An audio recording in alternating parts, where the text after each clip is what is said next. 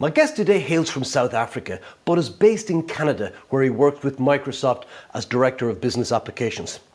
I had the pleasure of meeting him several years ago when he worked at Oracle, and his attitude and outlook set him apart. But don't take my word for it. Pick any of the dozens of glowing testimonials he's received on LinkedIn if you want to get a sense of this man's character. Here's an example. Having worked directly for Rishan, I can strongly state that he is a born leader and teacher. Rishan's focus, work ethic and creativity to solve customers' business problems is unmatched, and he is an asset wherever his career takes him. Here's another one.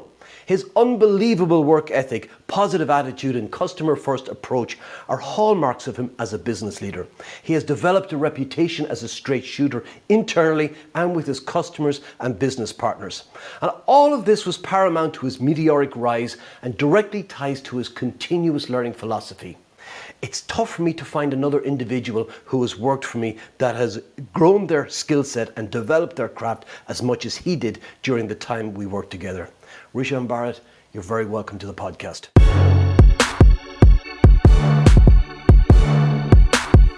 Paul, thank you so much for being here. I love that introduction. Wow, that was quite a bit right there.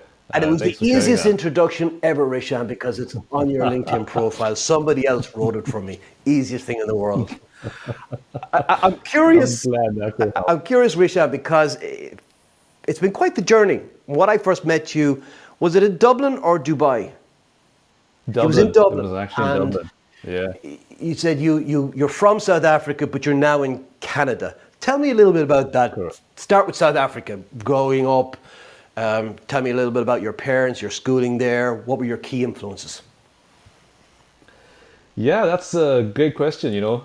There's when I do these sessions and I talk about my journey, I always find myself picking up a thing or two or learning even more about my journey as I continue to describe it.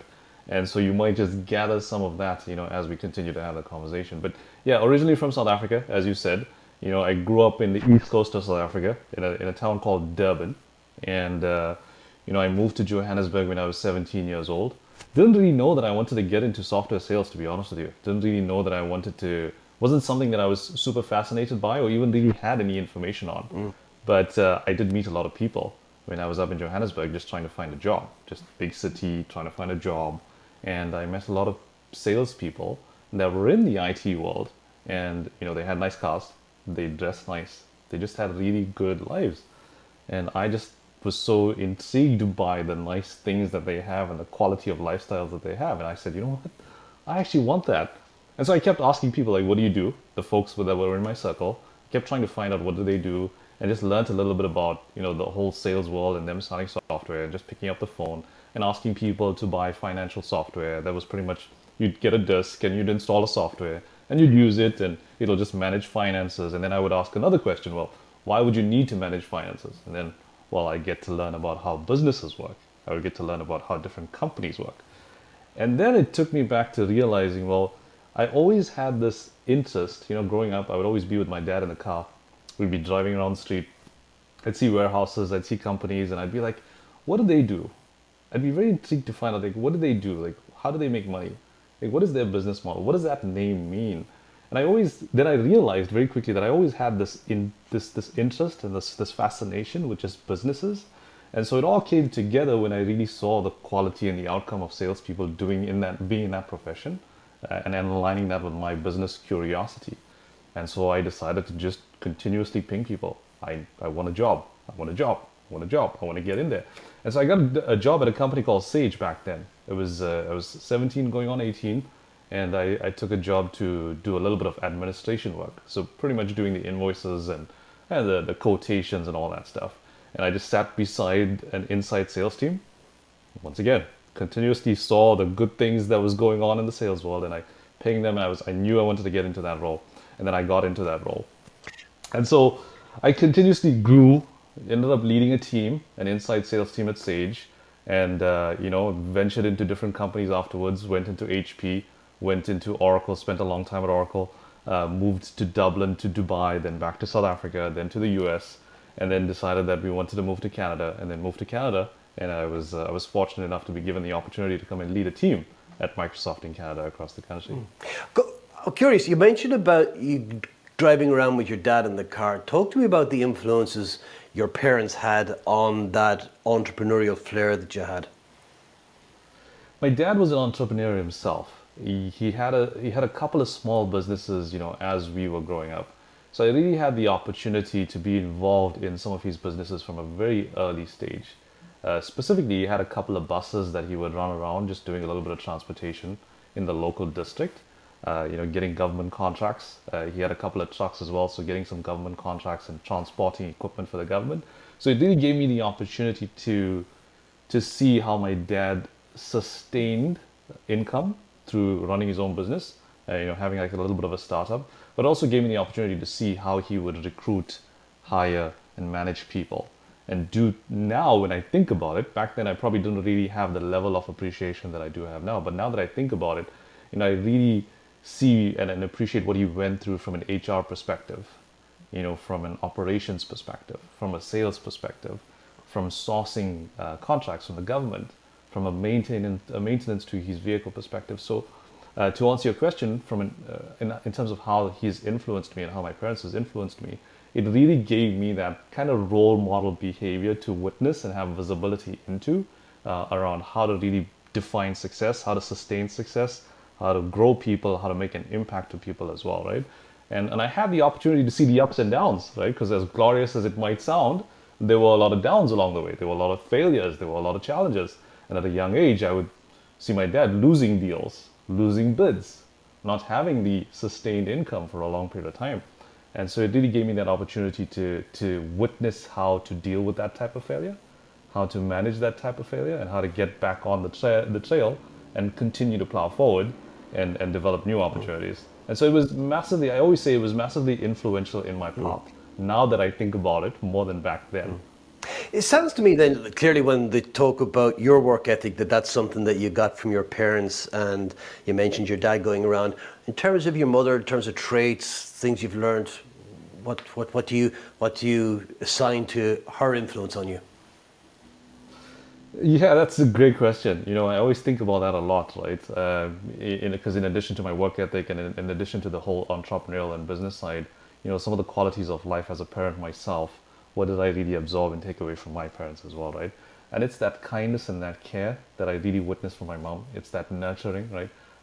Sometimes I think she was a little too much with that, which was awesome because I could always take advantage of that, right? And I could exercise that characteristic quite a bit. But that was like a key traits and characteristics that I've learned and I've gathered from my mom. You mentioned that spending time with your dad, and you mentioned a lot of those ups and downs. Talk to me a little bit about what stands out in your mind about those pivotal things that you learned, whether they come from the failures and the successes. There's usually one or two things that stand out.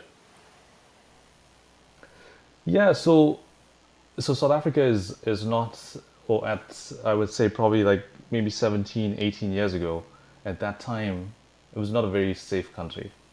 And so there was a lot of crime. There was a lot of, there was a lot of things that used to happen to people that had their own businesses, especially in the SMB world. And so my dad had these two buses that he used to run to transport people in the local community.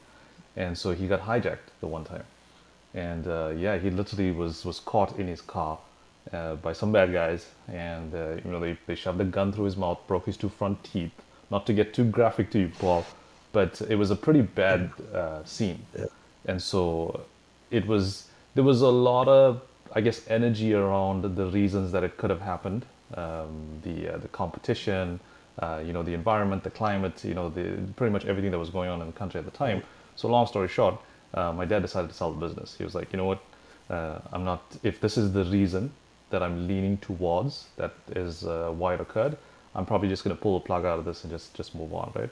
And so that happened. He did pull the plug out of that, right? And I always think about that, and I always talk about that until this day quite a bit, because it was a really significant moment in my journey, in my learning as well, right? Just in terms of witnessing a failure. And his reaction to that failure, his ability to move forward from that failure was one of the biggest lessons I've ever gathered from him and throughout my life that I apply in my business world today. And that is, to get back on the trail and start off again, try venture into something different or venture into the same thing, but continuously focus on the goal and the success that you've originally planned from stage one. So, long story short, he got back on the trail, went back into it, and he became even way more successful than he was when things started. It gave him the ability to also now define layers of security to protect himself and to protect his business and ensure that something like that is not repeatable. And it obviously wasn't repeatable after that. What was it like then going from that type of environment, very entrepreneurial, and you have to deal with things as they're presented to you, as bad as they are, pick yourself up and move on. That's a very entrepreneurial type environment. Then you're working in Sage as inside sales manager, which is much more structured, disciplined type of organization. How did you find that transition? Yeah, that's a great question, right? You have autonomy, but you don't have autonomy. And as a leader, as an employee, you always want to map yourself to qualities and values that you believe in and that you're aligned to, right?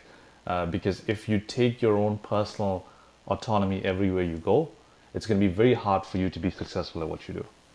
And so that's a key decision when making the right choice on who you work for and where do you work, right? And what job you actually do. Because when you're an entrepreneur, which Paul, I'm sure you know, because you do this pretty often and you've done this for way many years than I have. When you're an entrepreneur, you have a lot of your own autonomy, you have your own control, you have your own structure, you have your own morals, your values, your rules, your principles that you live by. But when you're an inside sales manager, for example, at Sage, you have to ensure, I have to ensure that I'm in alignment with what the company's morals, values, standards, characteristics, ethics, policies, principles are. And so that was super important for me to very quickly learn, because I was also very junior and very green at the time. So it was very important for me to learn that, to not neglect or eliminate my own principles and my own philosophies, but adapt to everything that the company believed in and take my own flavor, my own secret sauce, my own superpowers, align it to that, and build a successful team, build a successful business. You went from Sage to Dublin, is that correct? Or to HP to first. HP. And that in Durban, in South Africa? That was in That was in South yeah. Africa. Was similar. Here's what I'm curious about. I'm curious about the culture shock of moving from South Africa to, I don't know how far it is, but it's a long way to Dublin, right? It's thousands of miles. Different culture. What was that like? Yeah, look, the culture shock is something that I've become immune to now, right? But back then I was pretty young in my career. But I was so fascinated by the country. I was so fascinated by Europe. I was just super fascinated by different cultures. I was super fascinated by the way people lived. I also wanted to visit the Jameson factory and the Guinness factory as well. Just kidding. But yeah, look, I was super fascinated by different cultures, and I was so intrigued by it that I knew that no matter what, I was going to be a chameleon and adapt. Because that adaptation was going to be driven by my curiosity for the different cultures and the different lifestyles. What was the hardest thing to adapt to? The hardest thing to adapt to is the hardest. Apart from the weather. Don't say the weather, okay? That's a gimme. I'll give you that. The hardest thing to adjust, I would say, is communication. Communication is key. Like you have to. The one thing I've learned is that if I could go back in time, in my first 3 months of moving, I would have communicated very differently than I did back then. Because In what way? I'm sorry. I'm curious. so the words you use, the body language, the tone, the demeanor with customers, with partners, with teammates. There's a variety. There's a variance of different ways of doing things. There's a variance of different ways of communicating, right? And the best way to do it is to understand the people that you're communicating with first, before you execute your message, right? And so sometimes, for lack of a better analogy, you can become a bull in a china shop because of your curiosity for different cultures and your fascination by how things work, your fascination by how everybody else lives and operates, and then you tend to overly communicate in the way you're comfortable with. And so that's something that I've really learned how to adjust. Is there a cultural difference in terms of how South Africans communicate versus, say, Europeans or certainly Ireland, because that's where you spend time? Yeah. Let me think about that for a second in terms of what is the key difference that I can talk about. So I was going to say Dublin people are very nice, but South African people are very nice too, right? Absolutely. Yeah. No, and And I've been there a couple of times, and I love the place. And I found people really easy to get on. My sense of them was very much just the easy, no, I say easy come, easy go, but certainly a sense of open, accepting, tolerant. And I know some of that because I grew up at a time when there was apartheid in place, and I think my first time to South Africa was 1995, the time of the Rugby World Cup. Unfortunately, didn't get to see it, but that was, and I remember what shocked me most was because looking from the outside in, you had a certain perspective. But one of the guys I had gone down to see was a partner company of the organization I was working for, and he was as Afrikaner as you can imagine. right, In his right. office was a portrait of Nelson Mandela. That was in 1995, when Mandela was president at the time. Right, that's when he came out. Remember with the Springboks in the World Cup. Was he president at the time? He must have been. He became the president in 1994. Yeah, that makes sense. And but that was a sort of a pattern interrupt to me. I wasn't expecting it, and so therefore it made you question your own assumptions. And I don't know it from a cultural point of view. South Africa it's a different country in many respects, but in other respects it's the same. We're just all humans and very accepting, very open, very friendly, very approachable people. Yeah, so as I said, I love South Africa, no question. That said, I've only ever been to Joburg, so what do I know? Never been to Durban. We have a much better cricket and rugby team than Yeah, Ireland. I'll now tell you you that. say cricket, you see, what's that? I know they play with bats, and I know there's a hard ball, and there's ins and outs. That's my reaction to hurling, Paul. That's my This is, reaction to yeah, hurling. there you go, there you go. But listen, tell me then, you spent, what is it, a couple of years in Ireland? No, no, no, no, no. It was actually 3 months. It was very Oh, okay, brief. Yeah, yeah, it was very okay. brief. And then Dubai. Dubai. Okay, so you spent a lot longer, I take it. Had a couple of years there. Yeah. Yeah. Oh, there's another culture shock.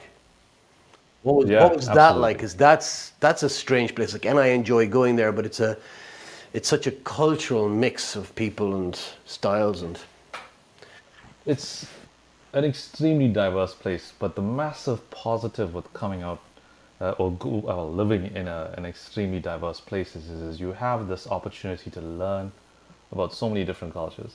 One of my greatest memories of Dubai is the friendships that I've made. I've got great friends from Paris, from Madrid, from Dublin, from the UK, from Singapore, from Senegal, from Cameroon.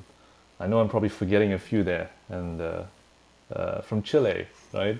So it's just like whenever I look back at those days, it was one of the best times for my family and I. You know, we always talk about that a lot.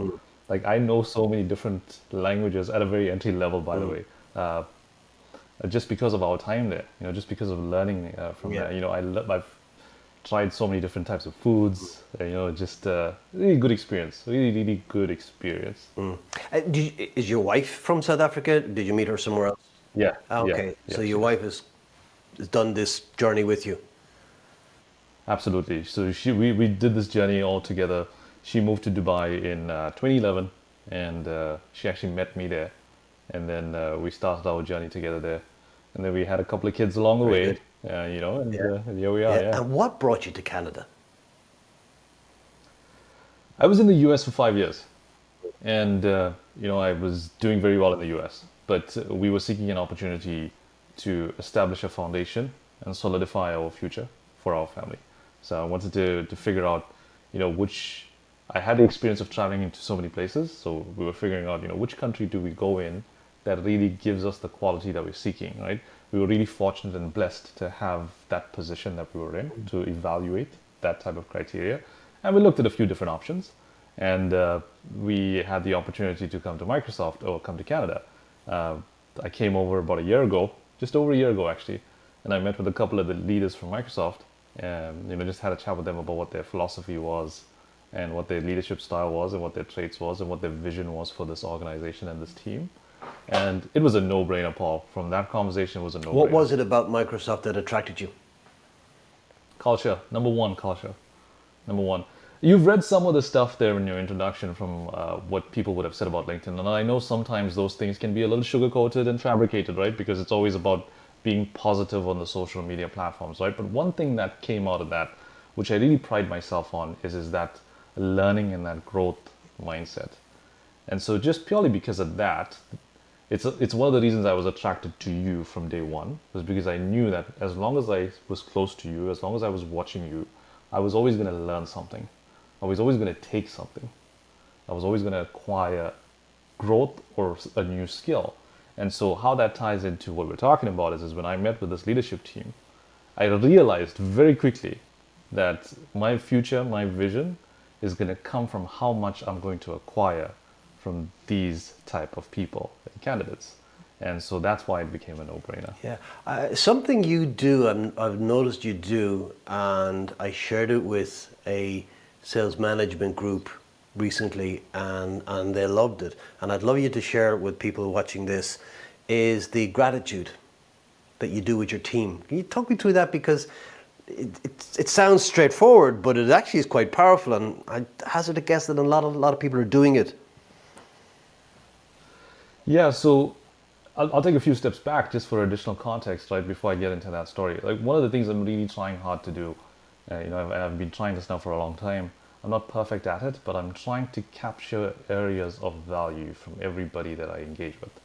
Like I literally have a tab opened, and I have a slot in my calendar every day to write down an area of value that I'm taking from somebody and an area of value that I'm providing to somebody, so that I do know that the next time I engage with that person, there's an element of recognition in that. I was invited to a meeting yesterday. It was a virtual offsite meeting with an extended team that my team work with.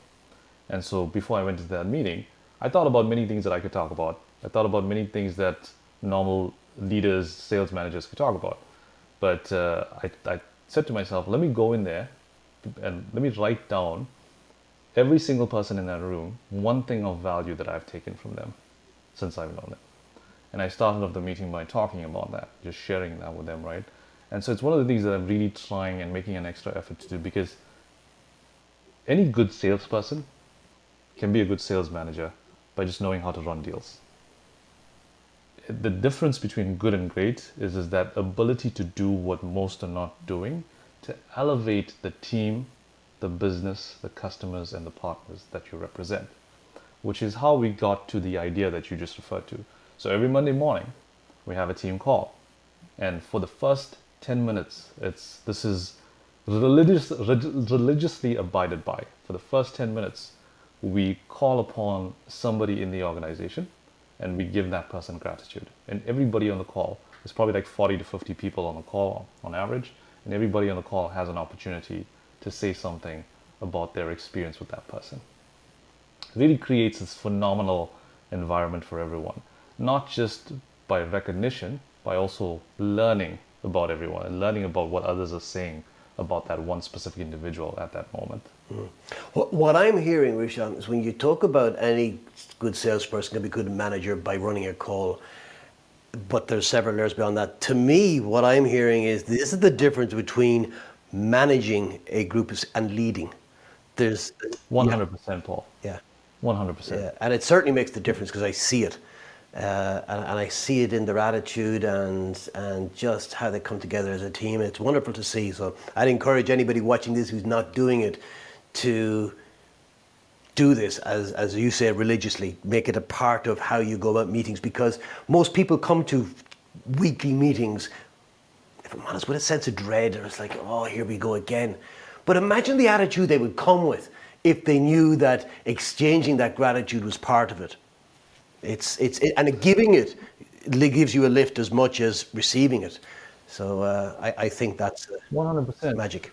And I agree with you, right? And I'll give you another quick story because it's very similar to what you're doing. So recently, just as I described, I always look to people that I can take something from and stay close to those people, right? Because I know where I want to be in my own journey. And so I've been very privileged with learning a lot of leadership qualities, skills, and styles and different ways of doing things from all the leaders that surround me. So I thought about doing a fostering leadership series a couple of weeks ago. So I literally went to all the leaders within our business and I said to them, I have an idea. I'd like to schedule a 1 hour call every other Monday.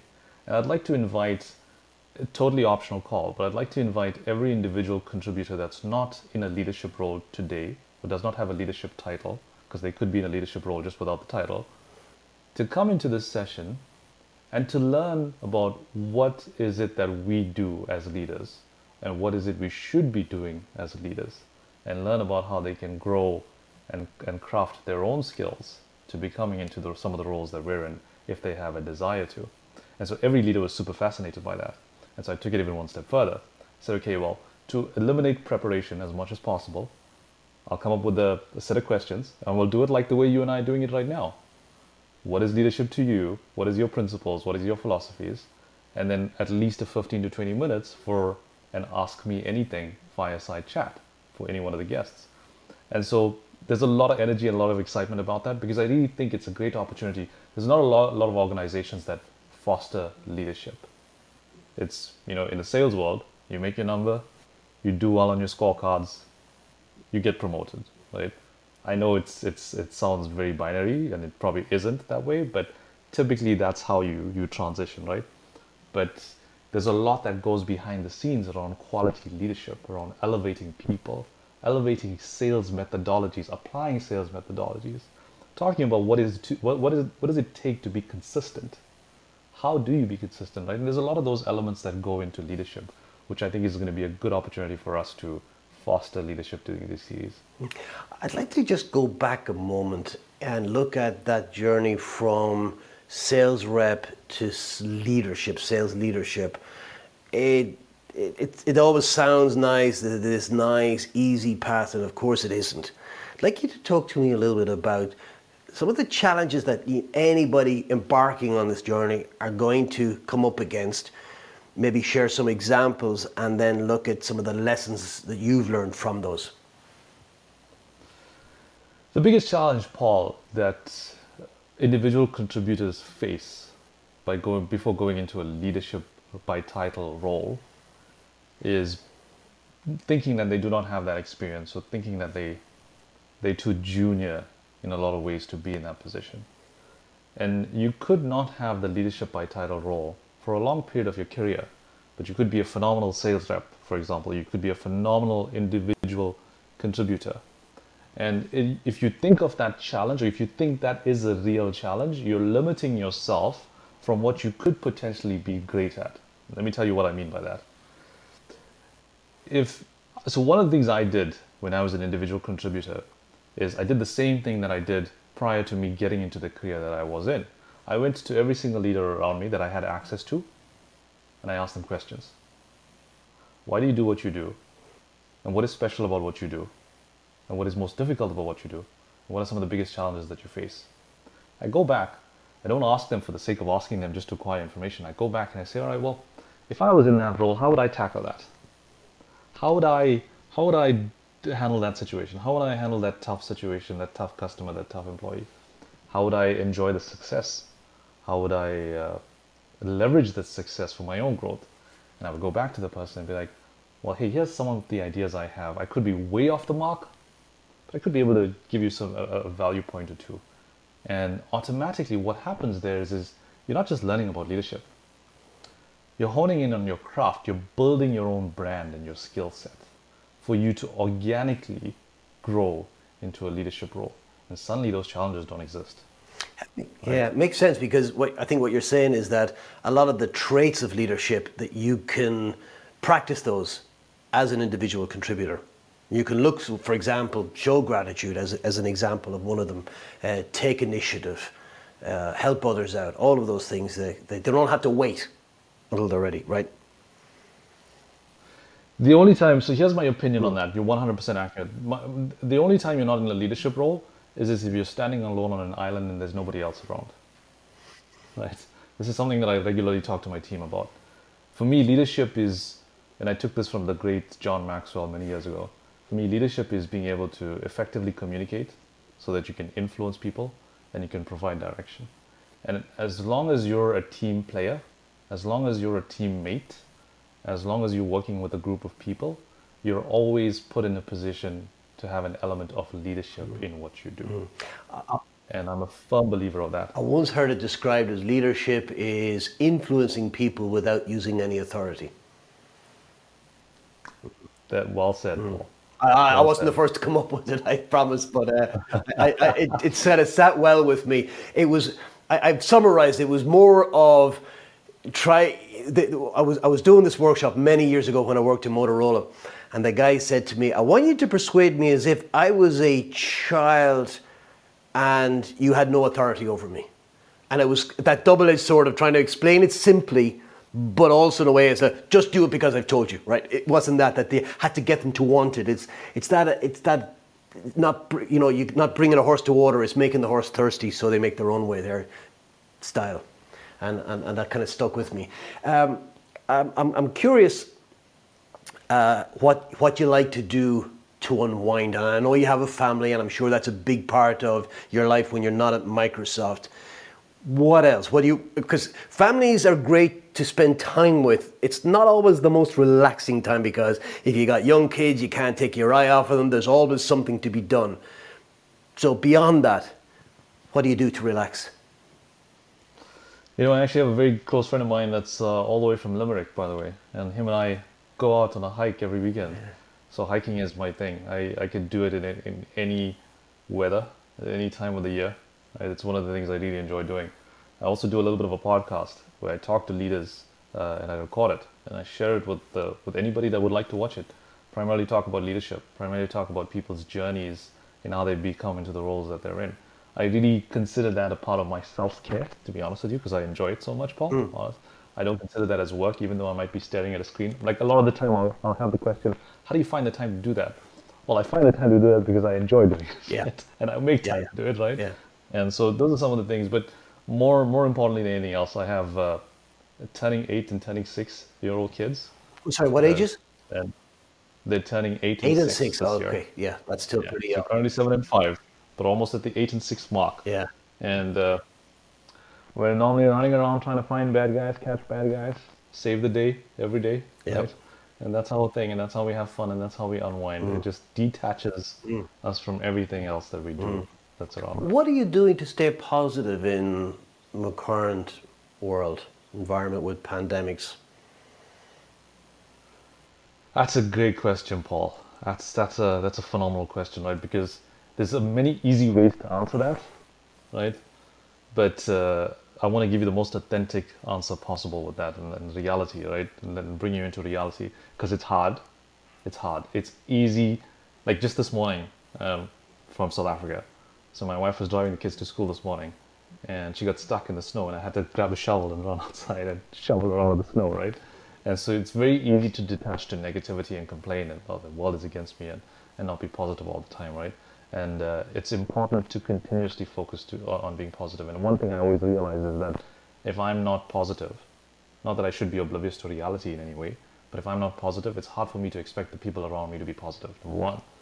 Number two, you have to follow the basic habits. You have to follow the basic habits of life, which is eat right, sleep right, exercise, and just be composed and be organized and take care of yourself. Because if you don't take care of yourself, as everyone can say this, you can go on YouTube and go on the internet and everyone will tell you this, but it is a fact. You don't take care of yourself, it's very hard to be positive. It's very hard to manage those things around you. And so that's my simple view on how to stay positive. I'm wondering if you do anything on a conscious level. For example, one of the things I've found myself doing is I listen less to radio chat shows where they're talking about it the whole time and they're trying to create headlines almost. And same with some of the newspapers that I think because a lot of mainstream newspapers have gone digital, they've lost their subscription, so therefore it's almost like their titles have become clickbaity and they're trying to draw you in. And I found one of the things I had to do with, but it was a conscious thing because I have always enjoyed listening to radio and reading newspapers, above and beyond the kind of the standard things that you do to try and stay positive. So I'm one of those folks that can watch the news for hours, but still not let it impact me. Right? I have more of entertainment and more of interest and curiosity that happens during that moment. It doesn't really bring me down. I try to keep, as an immigrant, I've learned that I've had to have some element of resiliency, because if I always thought about not getting a work permit in time, or not getting a job on time, or not being able to fly back 18 hours to see my folks on time, if I let that continuously creep into my mind, that's going to really hurt me, and it's really going to take away my energy levels and have me focus on being positive all the time, right? So I've found ways, well, I know you're going to ask me what those ways are. I made a conscious decision a long time ago to try and be as resilient to those type of challenges and those type of pains as much as I could. Now, what I'm fascinated, and I get it, I'm fascinated with is the immigrant bit, because something I read months ago, but it was about that people who come from warm climates don't cope as well with last minute changes to plans. And it was contrasting them with, say, people in Ireland. And now this was theory, but where it came from was that certainly when you live here, you have to be prepared for any weather when you go out, but also be able to adapt and say, look, well, we planned on doing this, but look, weather's changed, so therefore we need to do this. Whereas if everything is still and doesn't change, then if something does bump, it seems to disturb you more.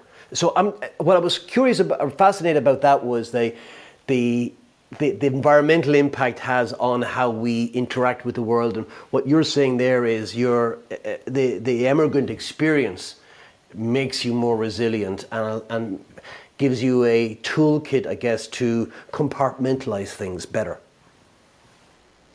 Yeah, look, so I have the crystal clear answer for that question, but I don't.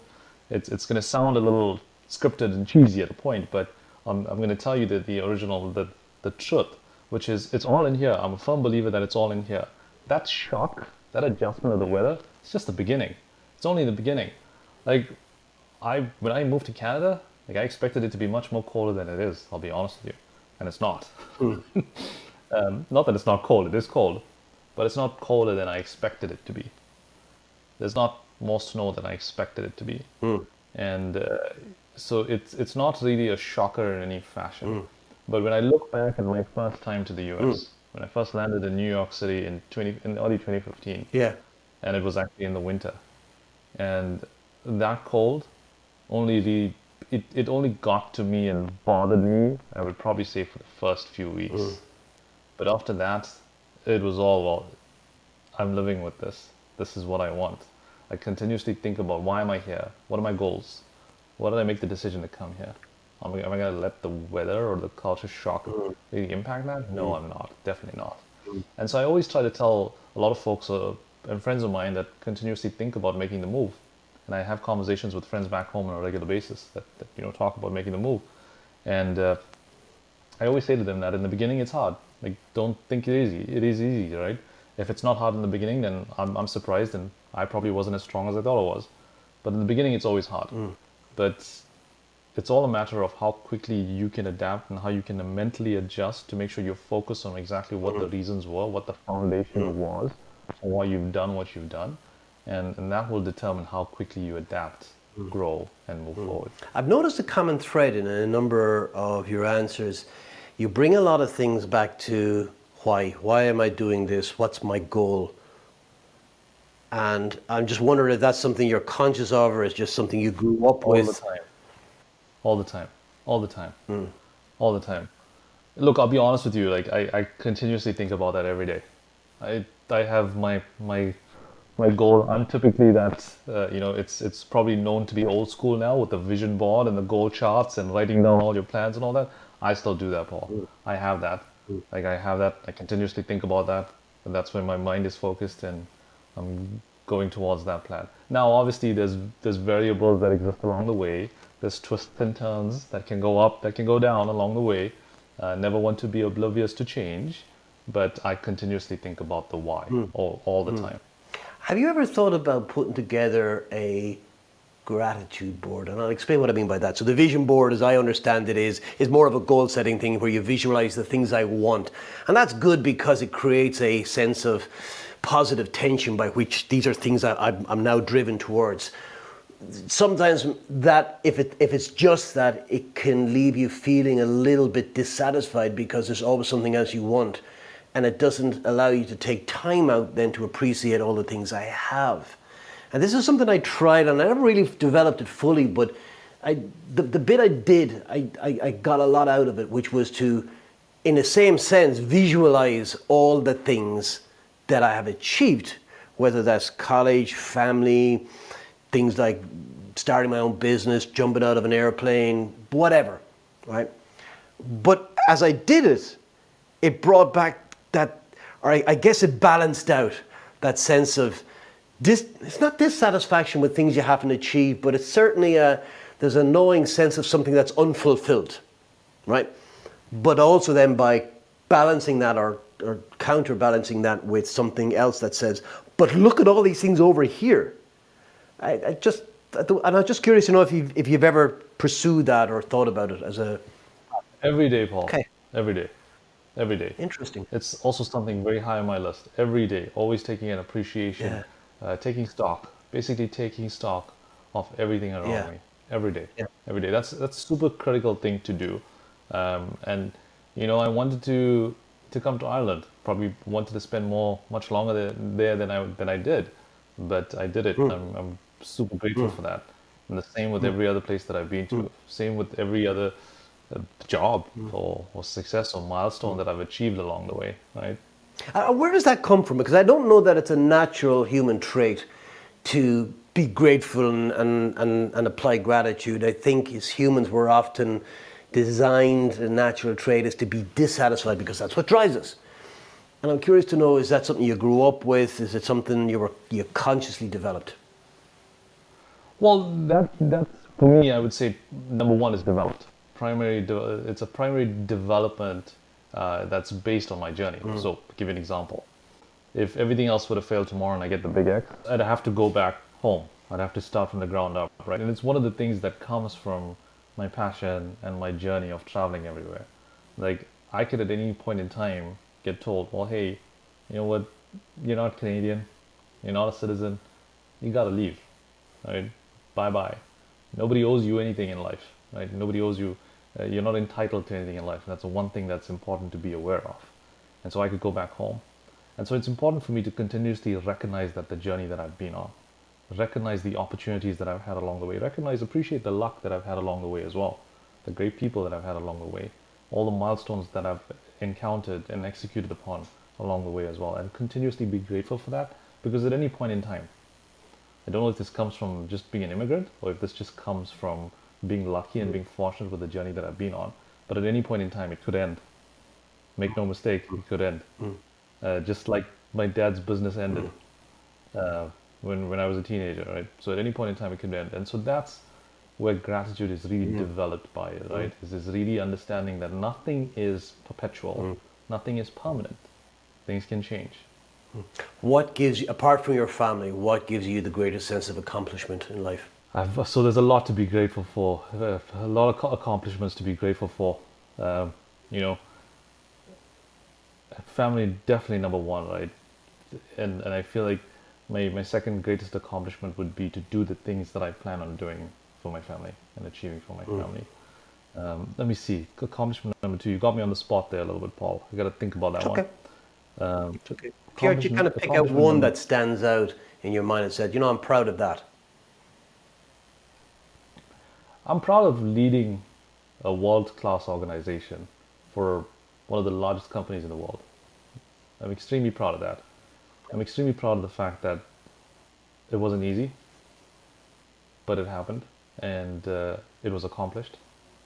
It's still a long way to go, but it was accomplished. The opportunity was accomplished, and I'm extremely proud of that. I'm extremely proud of the entire path that I've been on to get to where I am today. And I think you should be. You deserve it. You've worked hard for it. Thank you, Paul. What's next for you? Where's there is the kind of, you look out now the next 10 years, what's the big plan? Make an impact to people. I want to really, really, really, like when we talk about the learning mentality, the growth mindset, one of the reasons I stay close to you, Paul, is because you're a sales guru. I hope you don't. I hope you enjoy that term. But one of the Doesn't reasons say comfortably, I will tell you, Alpic, and I don't, because here's the thing. Here's why I don't like it, and it's I'm not having to go at you at all with this, but here's why I don't like the term, because it's to me, it's up there with when somebody describes you as an expert. No, you're not. You're a learner. You're on a journey. You don't know everything. You're far from it. I may have an opinion on certain things, and I have an insight, and I have some experience, but that's it. And that's why it's always just, when I hear people describe themselves as gurus, it never sits comfortably with me, ever.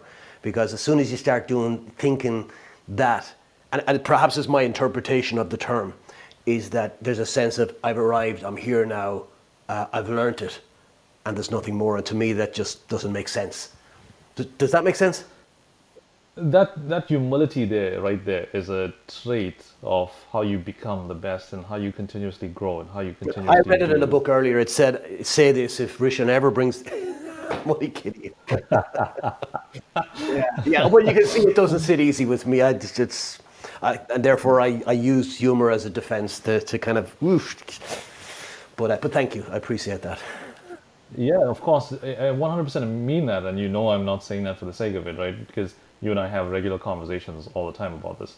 And so, for me, when I think about what's next is about making an impact to people and elevating the way people operate today that I serve, and continuously doing that and continuously finding ways to bring value and delivering on that.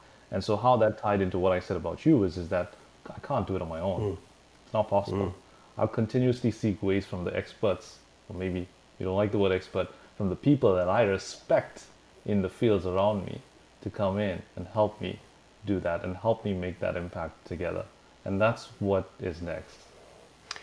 When you eventually shuffle off this mortal coil, and may that be a long time coming, and there's a plaque written in your honor, what would you like it to say? Nothing, honestly. Like I don't really think about that, to be honest. I just wanted to say he was a good dad, he was a good husband, he was a good family guy, he was a good person to be around. Right? That's more important to me than anything else. Like I want my kids to walk away with that more, and my wife obviously to walk away with that more than it being publicized in any way. That's more important to me than anything else. That seems to be a good place to leave it, Rishan, because we are up on time, and it's been an absolute pleasure to talk to you today. Thank you for being my guest. Yeah, of course. Thank you for having me, Paul. I appreciate it. I enjoyed the conversation myself.